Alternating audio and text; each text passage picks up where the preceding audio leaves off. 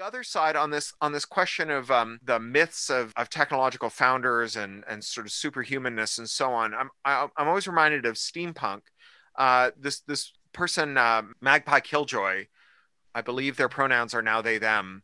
Magpies edited this magazine for a long time called Steampunk Magazine, whose motto I think should be your guys' motto, which was "Love the machine, hate the factory." Right, and it was the idea that like steampunk's like motif was that you could realize all of the benefits of industrialization, which was that if we surrendered our autonomy, we could join a production line that could produce goods more efficiently, right? That we could go from like this world in which, you know, a person might own two sets of clothes if they were wealthy. If not, they had one.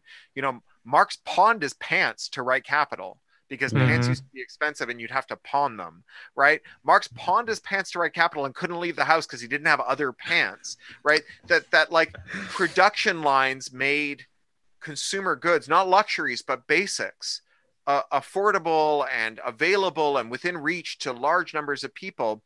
But you know, the difference between being an artisan and a factory worker was that the artisan who was like a carpenter making a door could say like, oh, the weather's nice today, I'm going to go outside and shave doors down, plain doors down in the outer doors, or paint things, or oh, it's rainy out, I'm going to go indoors and do tasks that can only be done indoors. Where if you're on the line and it's like, I'm not feeling it today, I'm just going to go like smell the roses, the whole line shuts down because you're not there screwing your widget in.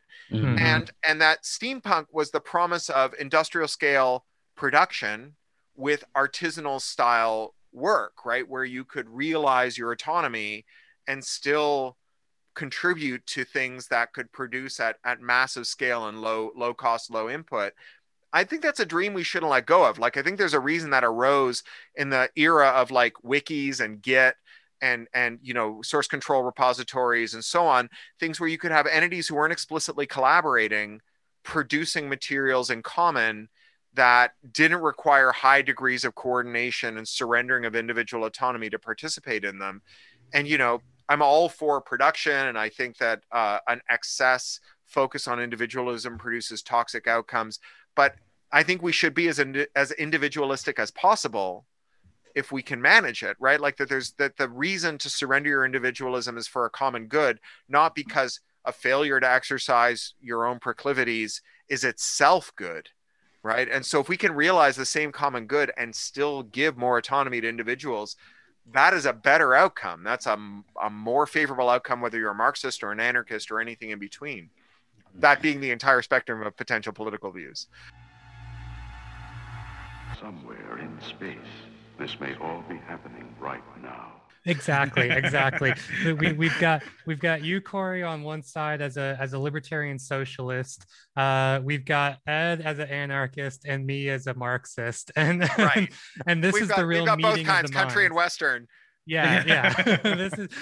This is the real meeting of the minds here. We're setting aside our sectarian differences, right, to look at the world and say, look, we can all agree. If you take the Finnish frontier, Ed, and we need to defend it against the White Army, you're going to have to cooperate with the People's Army, or we're going to have to liquidate you. I mean, I nothing personal here, but that's just how shit goes. Yeah, we're all on the same team, right?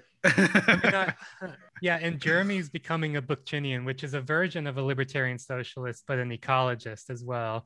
And so we've got it all. I do like that slogan of the of that magazine by Magpie Killjoy, the "Love the machine, hate the factory," and I think it's something that it speaks to something that I know I've gotten as well. You know, friends who know I self-identify strongly as a Luddite, as a Marxist Luddite, right? They'll also ask me things like, you call yourself a Luddite, yet you just gave us a whole like 20-minute rundown on this new like vacuum brewer coffee maker that you just bought, and you're one of the only people. You're a sucker. Buy an AeroPress. No, I bought this because I got tired of using my AeroPress and I wanted something new.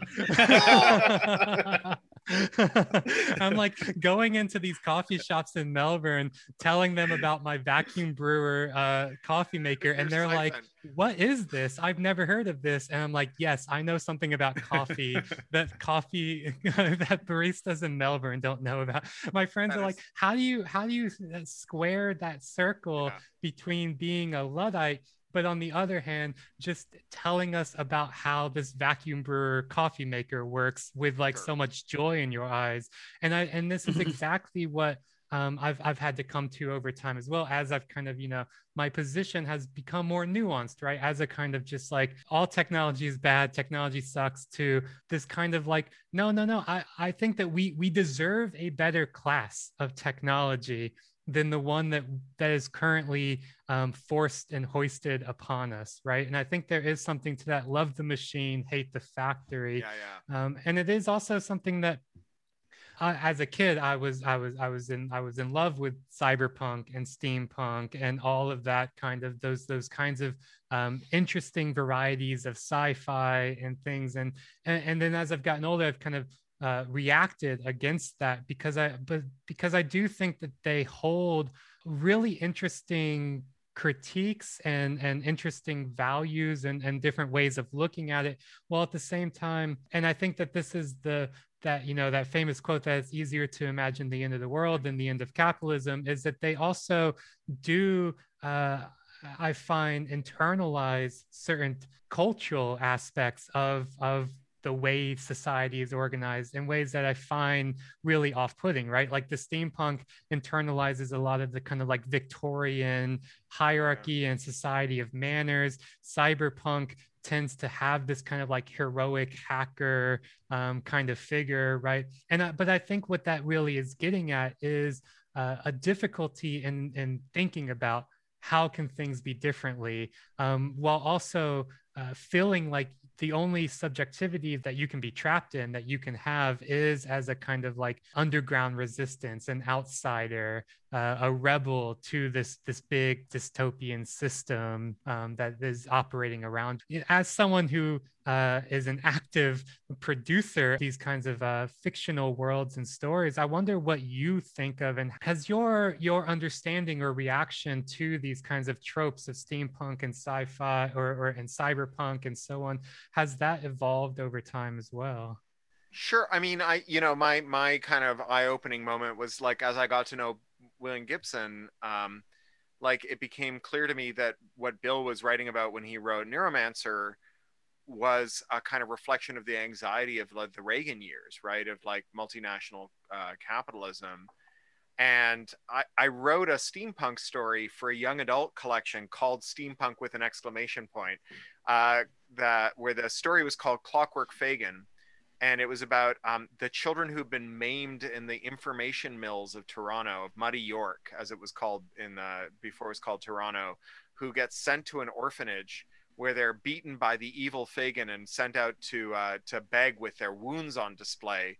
And so they conspire to murder him and then cure his hide and fill him with clockwork automata so that they can fool the nuns who fund the orphanage into thinking that he's still running things. Meanwhile, they set up a workers' cooperative that runs the thing separately, and they write a version. There's a doggerel version of Which Side Are You On in there. That's a steampunk version of Which Side Are You On.